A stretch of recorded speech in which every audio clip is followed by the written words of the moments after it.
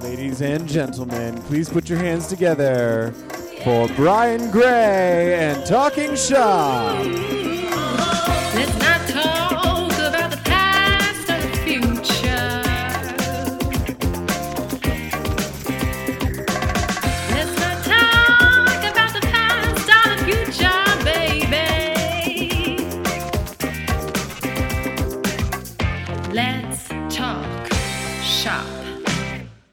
Welcome to Talking Shop, the podcast where I, Brian Gray, dive into my guest relationship with their work to learn why they do what they love to do. Tonight is a very special and unusual Talking Shop. Normally we have a guest on stage holding a religious-themed mug. Why, you might ask, is this night different from all other nights? Tonight we have 8 guests on stage. They make up what was the longest-running house team in Pittsburgh until they retired from Totally Free Mondays last September, and they continue to perform. I don't want to say that like they're no longer rocking it. They changed the way that I saw Harold, and I believe many others in this town, with both small details and large journeys. Tonight we figure out just how they do that and discover what makes them tick. Ladies and gentlemen, the Well-Known Strangers.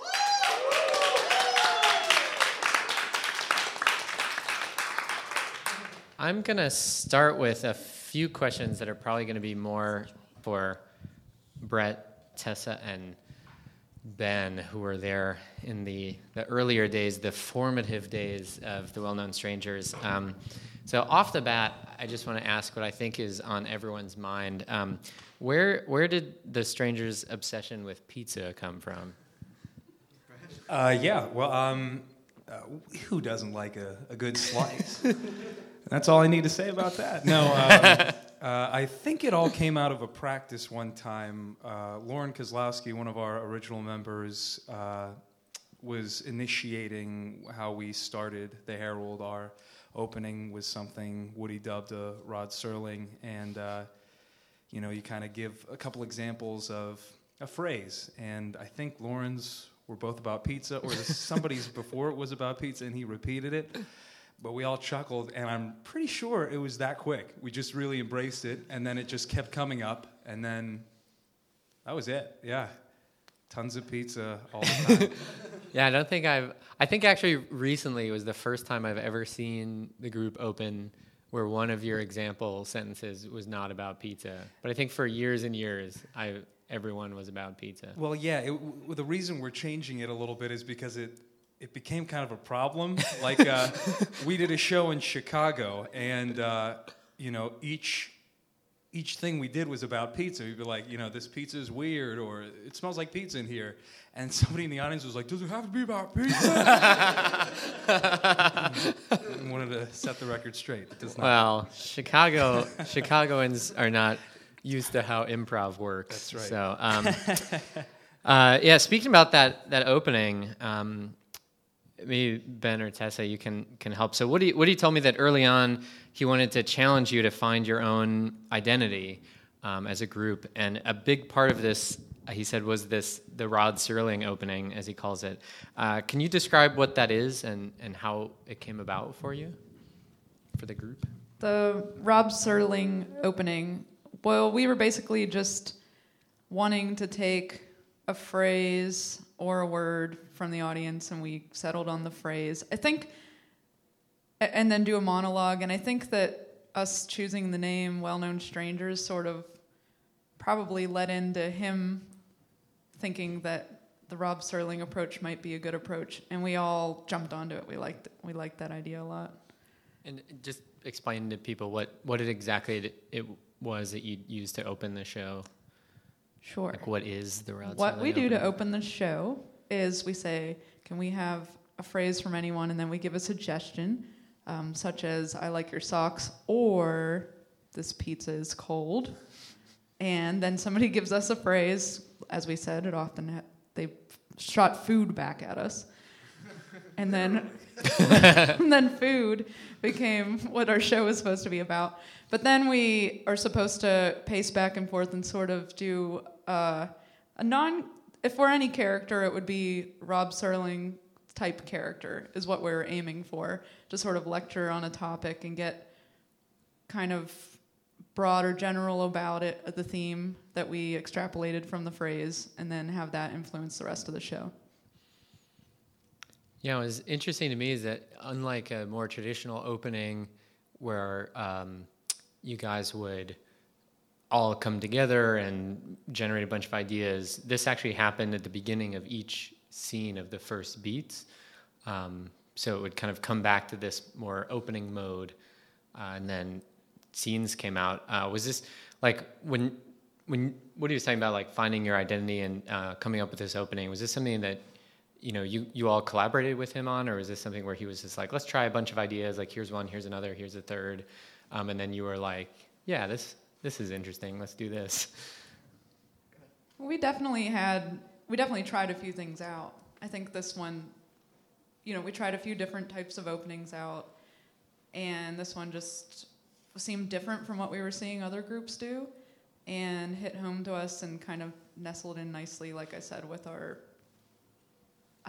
name and our like spirit, I guess. And people have the chance to sort of go out and be an authority on a topic, do a little mini monologue. I think people like that. Cool. You mentioned Lauren Kozlowski. Some of the original Strangers can't be here tonight because they don't live in Pittsburgh. That would include Lauren, Dan Dirks, who's in Chicago, Nicole Antonuccio, also in Chicago. Connor McCandless is in Pittsburgh, but he's performing as of 10 minutes ago. So one of those Strangers is Nicole.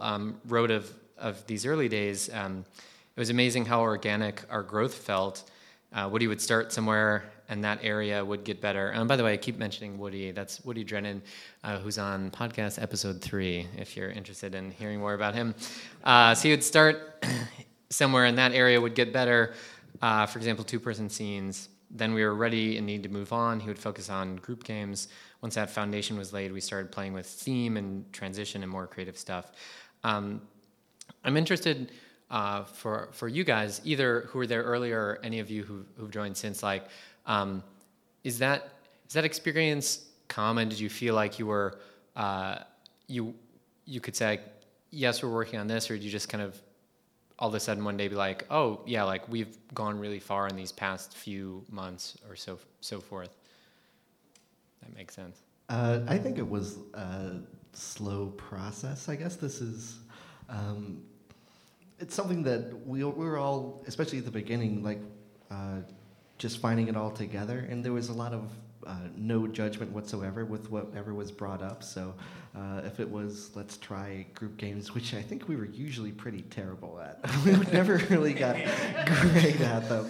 But there were a lot of things that we just went after just because it was a fun group to try anything with. And so sometimes it would be something sort of technical, like scene transitions or ways to edit, that type of thing. And sometimes it would be more improv-centered, like just about scene work, that type of thing, is the way to approach it. So it was like a mix. And so I think I never really thought about, like, we've come really far. Like, week to week, it was just every once in a while you'd think, wow, that show was great. Like, we really did something that time that I think people hadn't seen before. So that always felt good.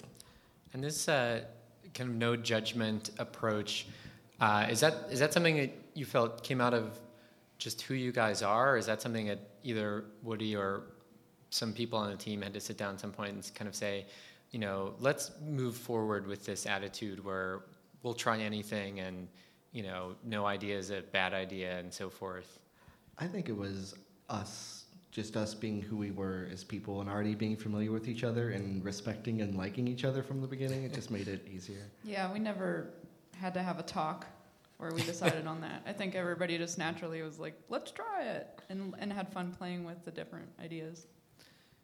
Yeah, actually, I think that's a big part, it seems to me, about what makes this team really unique. Woody told me that what has pleased him most about WKS, really more than anything else, is that you guys love each other a lot. he said you all have great character and amazing attitudes, and this has allowed you to grow as improvisers where other teams have stagnated and broke down. And I imagine you weren't always that close. You mentioned Ben. You mentioned at the beginning that you guys knew each other, and were that sort of people. Do you have a sense of like what has contributed to the team being like friendships among the team? Or I know a lot of you collaborate on other projects and things outside of WKS. Is it just, because to me it's not only just that this was a good group of people, because you've added new people, you've had people go away, and I still kind of see this attitude continue. So does anyone have a feeling of how that is, or is that just kind of the way that the team goes?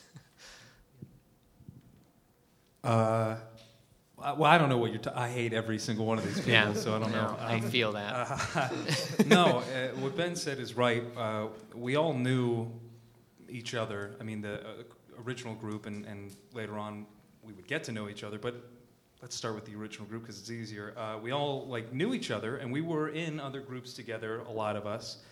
But there wasn't any sort of particular effort made to become friends, but we just found ourselves after every show or after every practice going to get a drink or meeting up to talk about things. And we did side projects too that were not really related to the improv house team.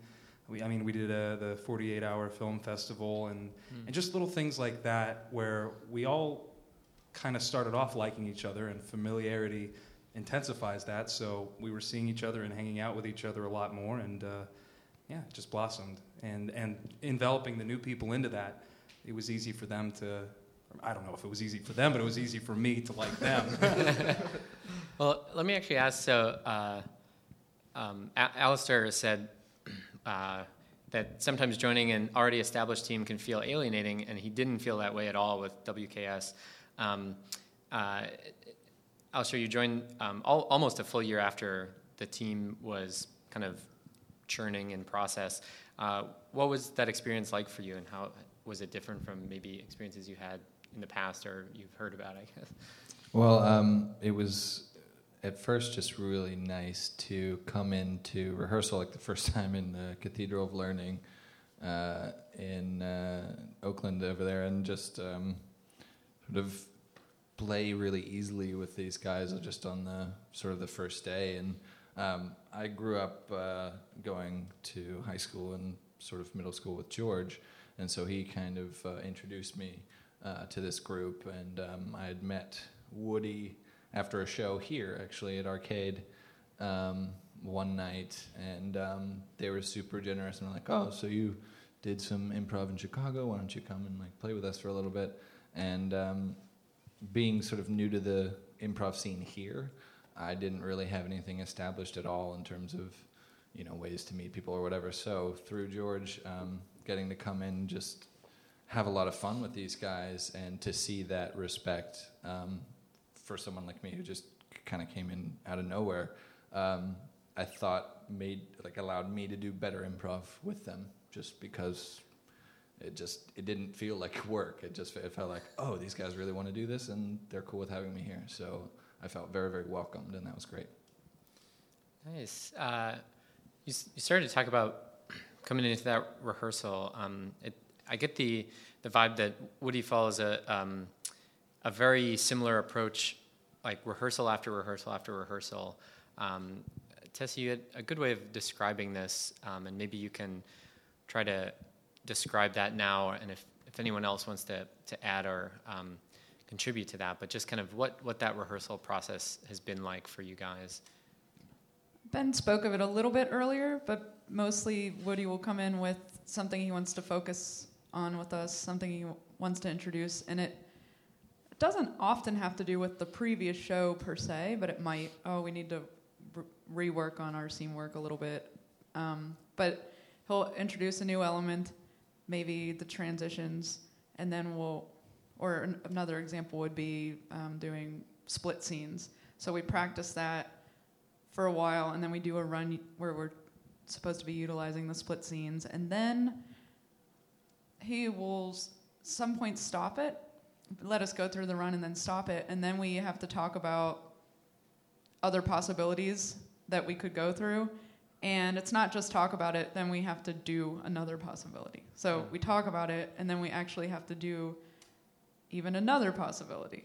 So it's not just letting us sort of get away with not really thinking about it. We actually have to go through the process and do it. And then we do a run at the end, basically, where we're trying to incorporate all the things we've been working on. And I'll add to that. Yeah, I think, and there's also stopping, like quick analysis of a show while you're doing it in practice. So like stopping and just maybe quickly talking about a scene. And yeah, we'll also be able to go back and do it again, sort of like a choose your own adventure thing. Like if you had made this choice, what would have happened? Then you could sort of get a sense of how your choices affect the show. And that really, I'd never tried that before, and that affects how I approach improv and coaching and all that. It's been a pretty big influence for me. And also, and touching on what Tessa said about not necessarily just working on what happened in the last show, one thing that I've got the sense of with Woody is that if you work on something in practice and maybe you don't bring it up in the show, he's not going to be upset about that. He'll be like, okay, so we worked on this in practice, you worked on this transition, you didn't do it, but it didn't come up, so fine. Like you have it in the tool belt. In your tool belt, you use it if it comes up. If it doesn't, it doesn't. Maybe it's not your thing, but we'll work on it. And if you don't use it, there's no judgment. If you do, that's great. So Yeah, definitely helping us build our tools for the show. The idea of the kind of talking, analyzing, restarting a scene sounds very appealing to me. I can also see how it might be frustrating if you haven't done it before. Was there a time for any of you guys coming into this, like where it took some getting used to that style, or are still getting used to that style, or is that something that people were like, yeah, like let me jump in and roll with this? I really like it now, and it didn't take me long to like it at all, but at the crux of it, you're reworking things that you just did, and the thing I hate worst in the world is to like look at me do bad stuff. So it would be like an instantaneous reminder of, oh, that was shitty as hell. And so to be reminded of that so instantaneously was kind of a tough pill to swallow, but it was not like that at all. It was just my weird perception of it at the time. It, in fact, took pressure off a lot of the times in rehearsals. When you get numerous opportunities, many cracks at the whip, you don't have to think anymore. You just do it, and then you listen to Woody and try something new, and I like it a lot now. Yeah. One thing I really liked is that feedback. You don't really get that a lot, so it's kind of that personal feedback of saying, well, you made this decision here, and it's not everyone looking at you. It's not everyone saying, well, obviously you screwed up here. It's, let's re-examine this. So then when you're in the show, when you're doing it later, you say, well, I made that decision before, but now I can make this decision. Because that was, obviously, because everyone feels like they're contributing a lot more, contributing it better when you're forced to run through that scene again with the kind of flaw pointed out or whatever the issue was. It didn't work out, or it led to some scenes that didn't make any sense. So then everybody can work together and say, oh, now we're working better as a team. Now it all makes more sense. Great. One other quote about his style that was interesting to me is Lauren, we mentioned before, said that Woody isn't afraid to push you. Does anyone have a specific time that they can think of where he was really, where he wasn't afraid to push you and it really paid off for you? No. No, just one thing I like is he's not afraid to call you out on your bullshit. So I have these horrible traits of my own where I'll tell a story and then he'll just be like, stop doing that. And so this is what you need to do. You're doing it wrong, and I love that. I really appreciate it. And you don't feel like you're being pointed out, or you're being drawn out in front of the class or anything. You just feel like, here's how you can be a better contributing member of the team. Yeah, and it feels good. Yeah, my limited experience with coaches, a lot of them kind of tiptoe around the issue and be overly polite. I mean, maybe more of a diplomat than anything else. Woody's doing it in a kind and thoughtful way, but as Dave just said, he will just call you out in front of everybody and be just, no, stop it, that's awful, stop what you're doing. And he's done that to me many times when I go on a long, rambling rant, so, but it hasn't reined me in yet, so F you, Woody. No, no, it really is just, you can tell that he cares even if he is being blunt, and that's great. It gets stuff done, and it puts you at ease after a while, so it's good. George, do you have something to add? Well, I just have a specific, I just remembered. I kept breaking in rehearsal, and he came up to me and he pretended to punch my balls a lot. He just, and you know, he was smiling, but there was also definitely like, don't do that, or I'll punch your balls. So, and now I think about that when I break a little. So try not to. There you go. Let's talk a little bit. I guess we have been, so I'll skip that segue. Ben, you mentioned that. Hey yo, that's just water everywhere. You mentioned that WKS was focused on pushing Harold in ways that people hadn't seen before. So this is, I think, early on. I know you guys have been moving away from Harold. How did the team develop that focus on really pushing Harold? I even said in my introduction, like I think I saw Harold in a new way as I was watching you guys grow and develop. And what were some of the techniques that allowed you to do that? Well, like a lot of us had been on Herald teams before, or at least had seen a lot of them before. So just having a new approach was very encouraging. It was just kind of fun to just try something new, to try a new approach.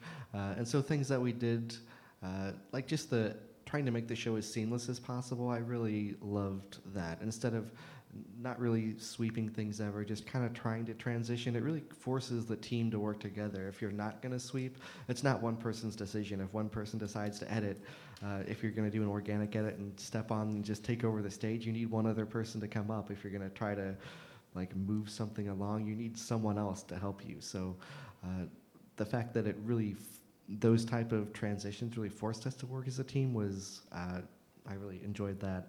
And then having more of a theme throughout the show, I thought that was really cool, and pushing the hero's journey.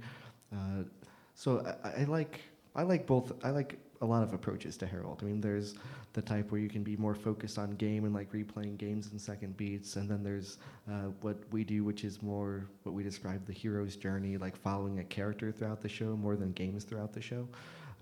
So I think both of those are totally valid. It's just this one tended to click with us a little more. You mentioned a lot of things that are interesting, and I want to make sure we develop a little more for people less familiar. But definitely when to hit on this hero's journey, it's something that Woody mentioned on his episode as well. Can you just elaborate a little bit more on, especially because that's kind of what you guys focus on? You said so what exactly does that, how does that focus influence how you look at Harold? Well, when we did Harold, it was taking in our first beats, just taking a compelling character and seeing what does this character want? Throughout the show, this person is either going to get it or lose it. So how do we find that out? And it's not necessarily in a plot way. It's just taking them to their next natural step, or unnatural step if you feel like it, and just playing it out. So just by that character having that want and being in a new situation, you'll find different games throughout the scene by introducing new characters. It just forces new things to happen. So it kind of keeps you on your toes a lot, I think, pushing it that way. And in your first, third or half of the Herald, when you have these three kind of disparate scenes introduced, does one hero emerge out of those, or does each scene introduce its own hero that eventually one hero emerges? Well, in the first beats, ideally you'd have 6 potential heroes. If you have 3 two-person scenes, it's great when every character has a potential that you could follow. It's just only throughout the show that you end up finding out maybe we have 3 protagonists, maybe we have 1 that we really care about. It's not necessarily predefined who you're going to be following the most. Travis, you said that, talking less at a global scale and more down to the scene level. That Woody digs into the heart of scenes from the emotional aspect, and that was something that really resonated with you.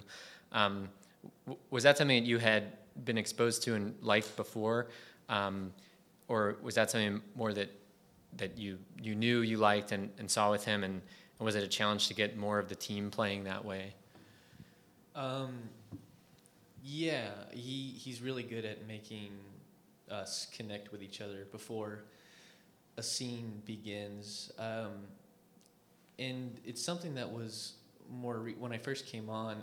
I don't think it was something that happened all too often, because when we're working on Harold, we kind of want to drive more towards a character or kind of figuring out what they're all about, maybe their game or something. And as we moved away from Harold and into kind of the stuff we're doing now, we started connecting more emotionally at the tops of scenes, because it just gives you a lot to work with once the scene starts to develop.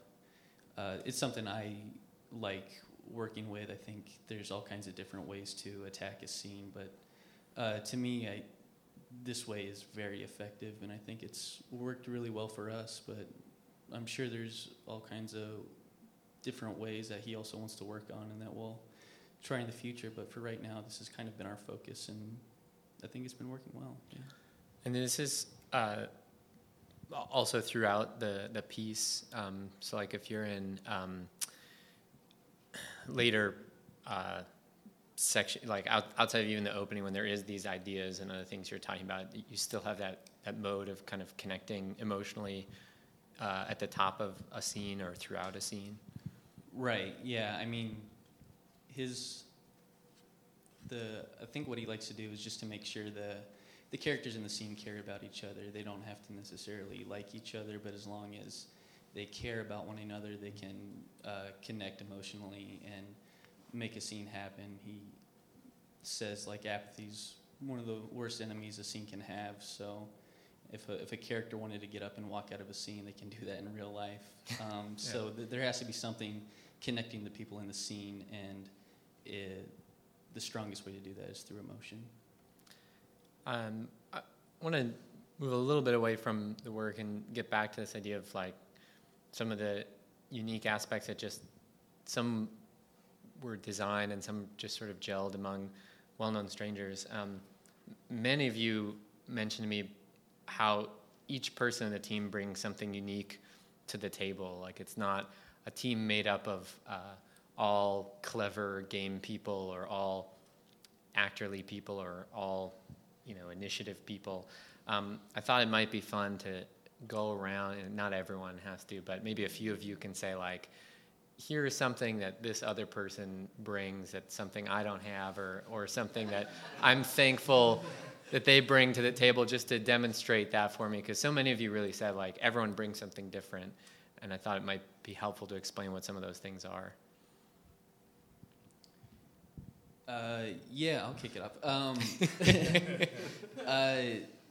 Yeah, I mean, if I had to put WKS on like on a scale or a spectrum, I guess the way that it kind of pops in my head as far as types of players, I see like Brett on one end.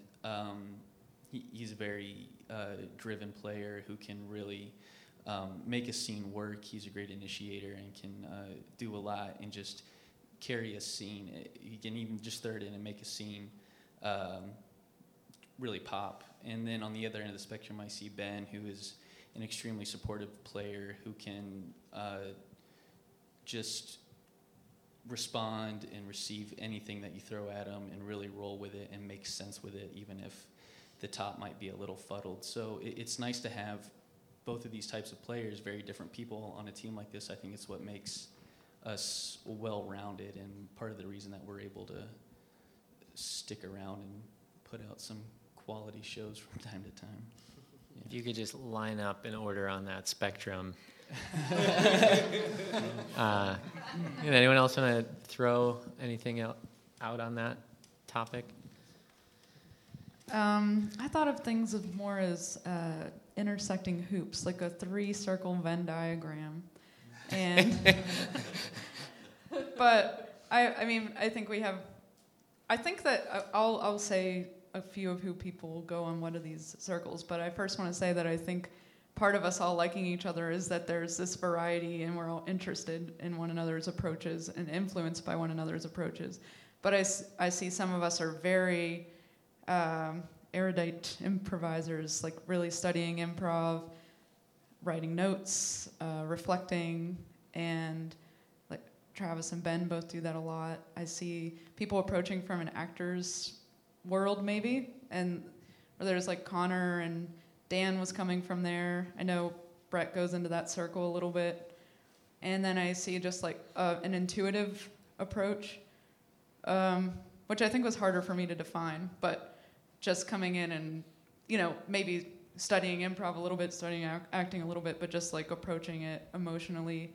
And I see, and from an instinct, a comedic instinct, and like Tammy's in there. And I think Alistair, Dave, George, I think Nicole is from there. We all intersect a bit, and that's how I look at it. Yeah, I think there's a lot going on. There's some great characters. George has fantastic characters. There's the goofy, like, naturally funny people like Dave and Tammy, and then there's just the dirtiest stuff possible, which is definitely Tammy. Incredible. And yeah, so there's a lot. So that, yeah, I just wanted to make that point. I know the past couple months when we were trying to redo our team and add more people as people were moving away, we decided we needed like some people to get us out of our heads a little bit more and maybe add some serious, funny characters and get us out of like our heady rut, I guess, that maybe we, not really rut, but, and so when Alistair, George, and Dave came along, and Stacy, she's not here, but they all came along, we're like, she's not with us right now. We liked the fact that they all brought like extreme characters and just like off the wall shit that no one else really would think of. And I mean, just, crazy. We liked it. We needed a little crazy. I think another thing that we loved in all the new people, George, Alistair, Dave, and Stacy, is that every one of them is totally fearless. Every one of them will, if they see a scene needs something, they're not going to hesitate. They're all going to be out there and doing it with no reservation whatsoever. So that's huge, and that I love that. I have this whole analogy about a hockey team and improv being the same thing. I'm not going to go into it. Just that. Quack. No, I'm more of like a Sidney Crosby and the rest of these. Working with a team of Sean Averys. There is like 3% of the people who like improv and also like hockey that much. But no, the best hockey teams have role players who not only perform in their own natural abilities and really play them up, but learn a little bit from every other player, give into them, but when it's time to, if you are a bruiser, when it's time to bruise, you bruise. And but you can also, working with a player who really sets things up, learn to do that as well. So that got muddled immediately. So I'll switch to this. We have very grounded people that we definitely need. Like Travis will bring reality to any scene, even if it's like wackadoo. He will bring reality to it because he plays such these sincere and real characters, and I think that's the best thing that you could do. I have a hard time not being a goof, but so many of these people can just really bring sincerity to a scene. What about Jane Potato, Brett? Well, she comes from a real place. That's I'd be remiss. I want to try to. I think we're going to squeeze a set in here. I want to ask real quick, just if you could talk a little bit about, because we didn't bring it up that much, just what you guys are working on now. I know you said you've moved away from Herald. So what's the current and future WKS looking like in terms of what you're working on? I don't know how to talk about the overall picture, but like the last couple rehearsals, it seemed like we've been really diving into the idea of finding what the id of is the scene, like in the first couple lines, like knowing exactly what information has been given in the first line and using everything about maybe those first few words to just dive deeper rather than sort of jumping from puddle to puddle and kind of trying to find out where you are. And even if it's just like a look or the first word that just comes out of your mouth, even if you haven't planned it, allowing that to sit with you for a second and then making the scene exactly about that first line rather, instead of sort of essentially like chatting or bantering for like 3 or 4 lines and then like, oh, okay, I think we figured it out. So again, yeah, on like a large scale, I don't really know in terms of, I don't know, changing up the way the show looks, but just like really grounded scene work is what we've been working on recently. Yeah, I think it's there's no real structure to it. I think it's still evolving, even right now. So we might do the hero's journey instead of spreading it out through the show, like in a Herald and first and second, third beats. Like maybe we'll push it all in one scene and then start something totally different. And maybe we'll come back to it, and maybe we won't. So there's a lot of freedom in it now, which is scary and new. And I think we'll continue evolving with that. Yeah, with the freedom, kind of breaking away from the old Herald structure. I just hear a lot of people that are hesitant to use the word montage, and it comes with some sort of like negative connotation that there's your show doesn't have a forum. But I mean, some of the best shows I've seen or participated in have been these montages because they're so freeing, and you're able to follow what's interesting to the players instead of having to come back and revisit things out of obligation. So it's nice for us, and we're all good about knowing what's interesting enough to follow and what to bring back. And we have those distinctive characters. Someone could walk on stage with some kind of physicalization, and we know, oh, this guy's coming back. We're back at this place, and we're going to see this some kind of scene again in a different setting maybe. So, yeah, it's just we've learned how to communicate a lot better non-verbally just by playing with each other for the past few months or years for some of us, or however long it's been. Yeah. I also want to add that I think it's been really exciting to have montage and be more free. Woody's still bringing new things to the practices to work on, like the split scenes or having many people on the stage who then can become objects that are used in the scenes. Different things that we've been practicing and that we're free to use or fold in at any time, and that's been fun. Cool. Well, let's do some improv.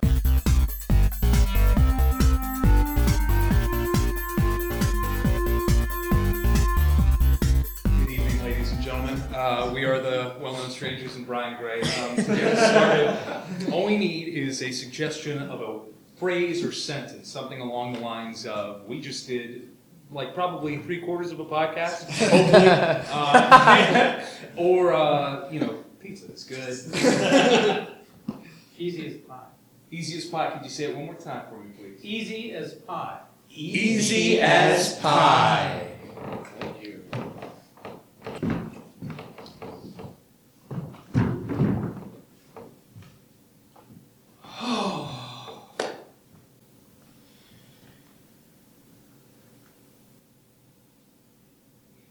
It was a rough one, but we got through it.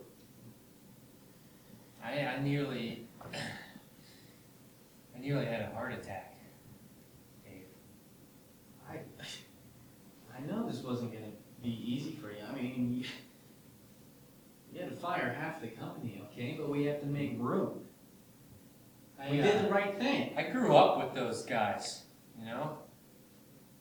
When Dad was CEO, they used to come over, play horseshoes. You grew up with them, but now you're better than them now, okay? When did that transition take place? Hey, I'm free this Friday and the next week. If you want to come over and, play some polo in the backyard. Love to, Dale. Boy, that's very big of you. Thanks. Just any time, pretty much, because I'm not here anymore. Dale, he's not going to be playing polo with you anymore, okay? He's got a company to run. He's got priorities and things to do with his time. You can't talk for me. I'd love to come play polo. It's got to be after 5 o'clock, obviously. So I'll be here for them. Yeah, whatever. Hey man, as you know, I got a lot of free time now, but just wanted to let you know you can still come and hang out on my yacht if you want to. If you want to. That'd be really nice, Earl. Thank you. He is busy from dusk till dawn, okay? He can't come out. He has a company to run. He's a busy man. I'm sorry, am I interrupting something? I just thought I'd give you the option of coming on my private sub. It's like, That'd be amazing. It's cool. It's like you can like see the coral, but I'll probably be out there for like the next couple of weeks. That's really sweet. I didn't think you guys would have this chipper an attitude. Oh, you're not really chipper, but would be nice in offering me things. So, thanks for joining me on the Playboy Millionaire Space Shuttle. You know, they said I'd have to give it up after, well, what happened yesterday, but I'm glad you could be here. Hey, you invite me. I'll be honest, I expected bunnies. They're just painted on the outside. I thought there'd be women in the space shuttle. Oh, there used to be. But I won't. We could probably call some up. Yeah. Oh, that's right. Yeah, I had to switch from my space plan because of the job thing. So now we can't call back. There's some copies. No, we had to make room. Room for what? I don't know. Change, man. One day it's horseshoes I'm with your still dad. the same. Sir, you can stand up. I want to go over your assets with you. It's just that I have to take a quick prayer before these things. I understand that. And quite frankly, it seems that the Lord might be the only thing to save you. I'm sorry, but you're going to have to trade in your luxury liner cruise to the whole Disney Island. I'm Profit sorry, channel. you're gonna have to sell it. Well, that's fine, okay? You don't get far in life without making a few sacrifices. What about my mechanical dog? Well, I've been juggling some numbers. I've been looking to the left and the right of this page, and they're so Rex. adorable. But you know what? I hate to tell you this, but I just don't know if it can work. So I already called in the adoption council. No. The adoption council's gonna have to come in and they're gonna find a safe home for your mechanical dog. No, Rex. It's the adoption council here. Oh, she's dripping with water. That's no good, Rex. That's no good. I'm sorry to have to do this to you. You've been my best client. And by the way, I still need to get paid for this meeting. Oh, my mother.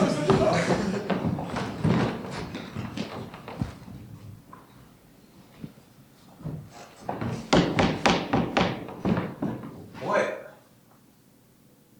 Just come in. All right, fine. You should probably stay up here. Just come in. It's about your husband. Fine. I know everything about him. Upon his re-entry to the atmosphere, shuttle broke apart and disintegrated. So I wished it on him. Are you saying I'm going to jail? Because you can't prove anything. I'm not trying to prove anything. I'm trying to tell you that upon re-entry, something malfunctioned and there are parts still falling. Sorry to come at this hour, but it's your parents. Yeah? They died by having marshmallows just fill their internal organs. We've never seen anything like this at my medical practice. So I personally came to your house to tell you that they're both suddenly dead. Did you feed them these things? No one got near them Well, with it's their marshmallows. fault then.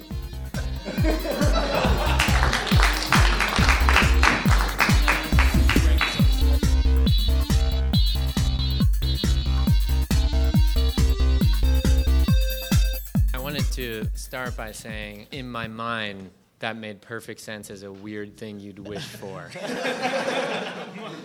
Marshmallow inside? I don't know. Okay. I felt like that was a long walk as soon as he had no idea what was happening. Yeah, that was fun. I was trying to just be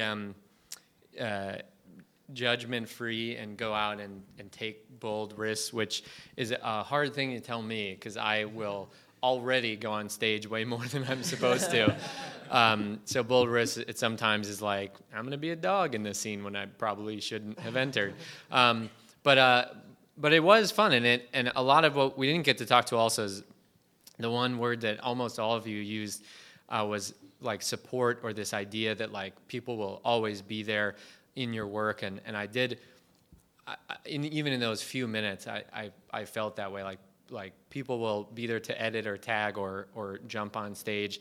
Like I can be a dog and won't feel like an asshole because Tammy will come on and be some adoption person, or you guys will make it work. And that was really great for me. How is that set for you guys, either in general or based on things we talked about or whatever? How did that feel? Felt a little long.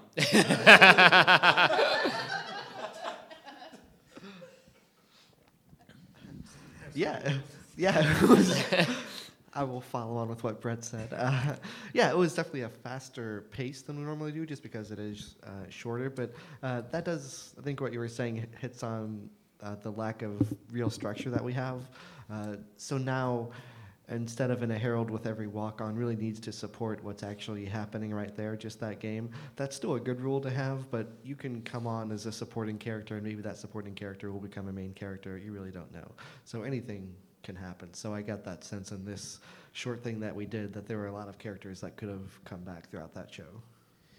Yeah, something that obviously can't be translated over a podcast is the utilization of tap outs that we now kind of use to follow characters. I feel like it's something we hadn't played with a ton.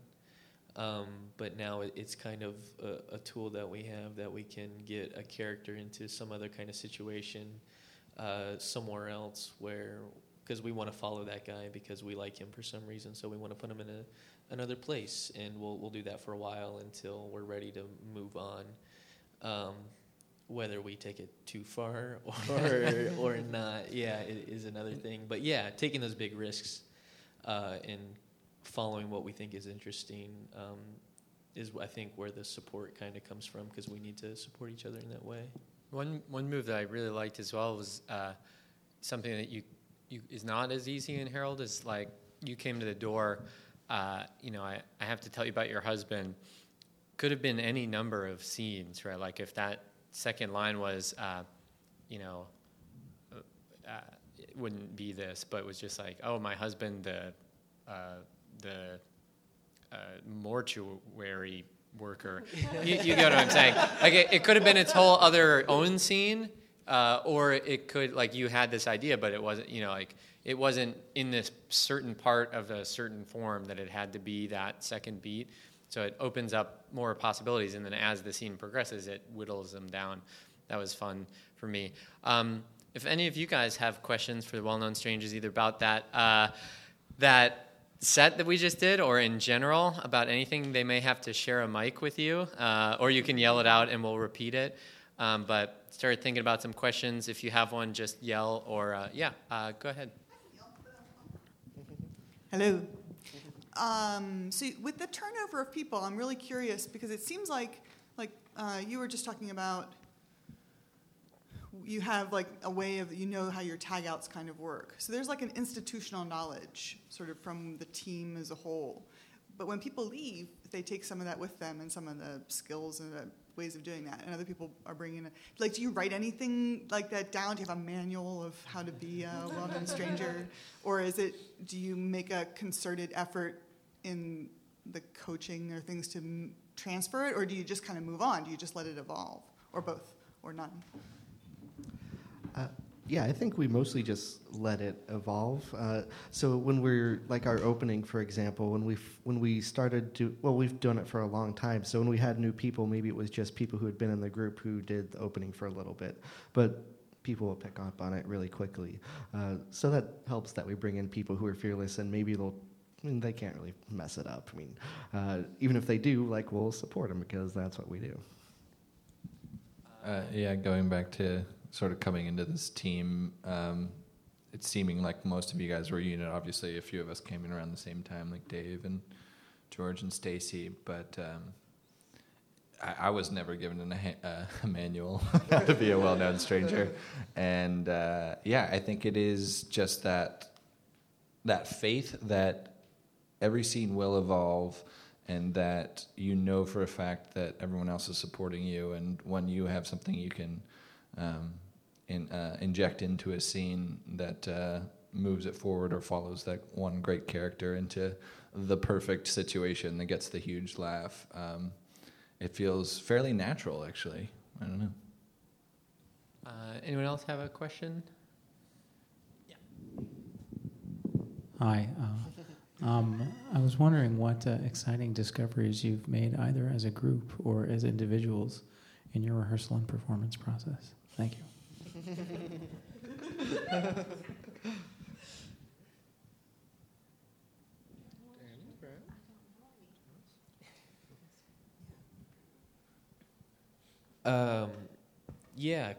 Coming into Well-Known Strangers 6 months ago when we just added these 4 new players recently, but it was when I came in, the first thing I noticed, it was a very clever, witty, I don't want to say heady, but they were just really smart in all the ways they played, and that's not something that I felt like I was very strong in when I came in, but as you play with people, you kind of adopt their qualities in the way that they play, and I think that was kind of the spirit or tone of the group for a while. And then as we had a lot of people leave and new people come on, I feel like we have so many people now that are different and good at different things, so the group did become a little more well-rounded. I mean, we still have that cleverness, but we also can play physically and follow the crazy stuff and be goofy and do whatever on stage. But yeah, it just taught me to work on little areas that I hadn't really considered before, which was nice.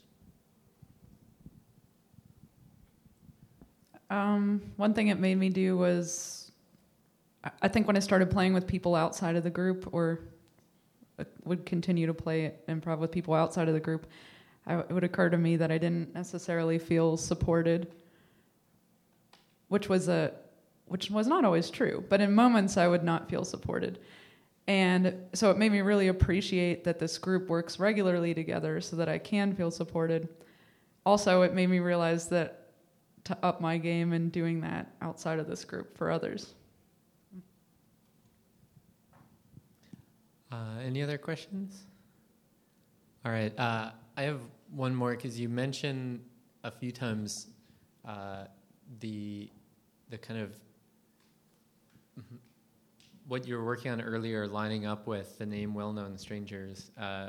Did that name carry significant weight for you, or how did that name come about?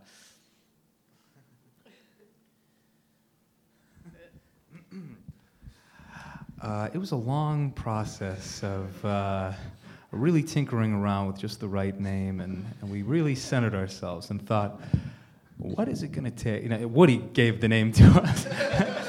we were early in our inception, and we had no name, and we were really just open to anything and struggling to come up with anything, and Woody was like, how do you feel about Well-Known Strangers? And I could see the light bulbs above our heads being like, yeah, that's great. And we jumped on it, and there was no looking back. I should mention that Lauren Kozlowski wanted us passionately to be Laser Fist, and he felt very undermined when that didn't happen. So we got off on a rough foot. But Well-Known Strangers, means absolutely nothing to us. I think we were about to go on stage when he was like, how about this? I think someone Googled it real quick. They're like, yeah, there's already a rap group in Minneapolis that has that name, but screw it, we're going on stage anyway. So I think that was pretty much it. Well, if you were looking for a podcast interview with the Minneapolis rap group, I apologize that you made it through this hour-long interview. But thank you very much for doing so. Before we wrap up, do you guys have something you want to plug? Anything you want to plug to our tens of listeners? And to the millions out in internet land. If you make it to Pittsburgh out there in the internet, or you here in the room who are already in Pittsburgh, you should come to the Pittsburgh Improv Jam every Thursday at 10 p.m. You can improvise with us. You can see us improvise, or you can see some of Pittsburgh's other great groups improvise. So, it'll be fun. And this podcast is, we are here now in the Arcade Comedy Theater. They have classes just started to enroll by the time this comes out. I don't know when it'll come out, so enroll in classes. Check out shows here every weekend, Friday, Saturday, Sunday.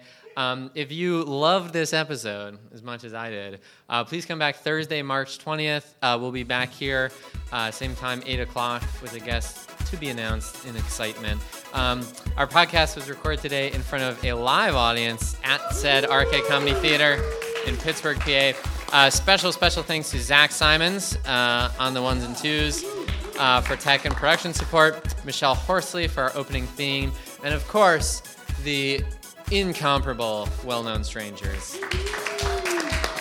For this and past episodes, head on over to brianmgray.com/podcast, and please give me a review on iTunes, because otherwise no one will ever hear it. And if you do, probably still no one will hear it, because I'd need like 1,000 to compete with any other improv podcast. But thank you guys. You've been awesome.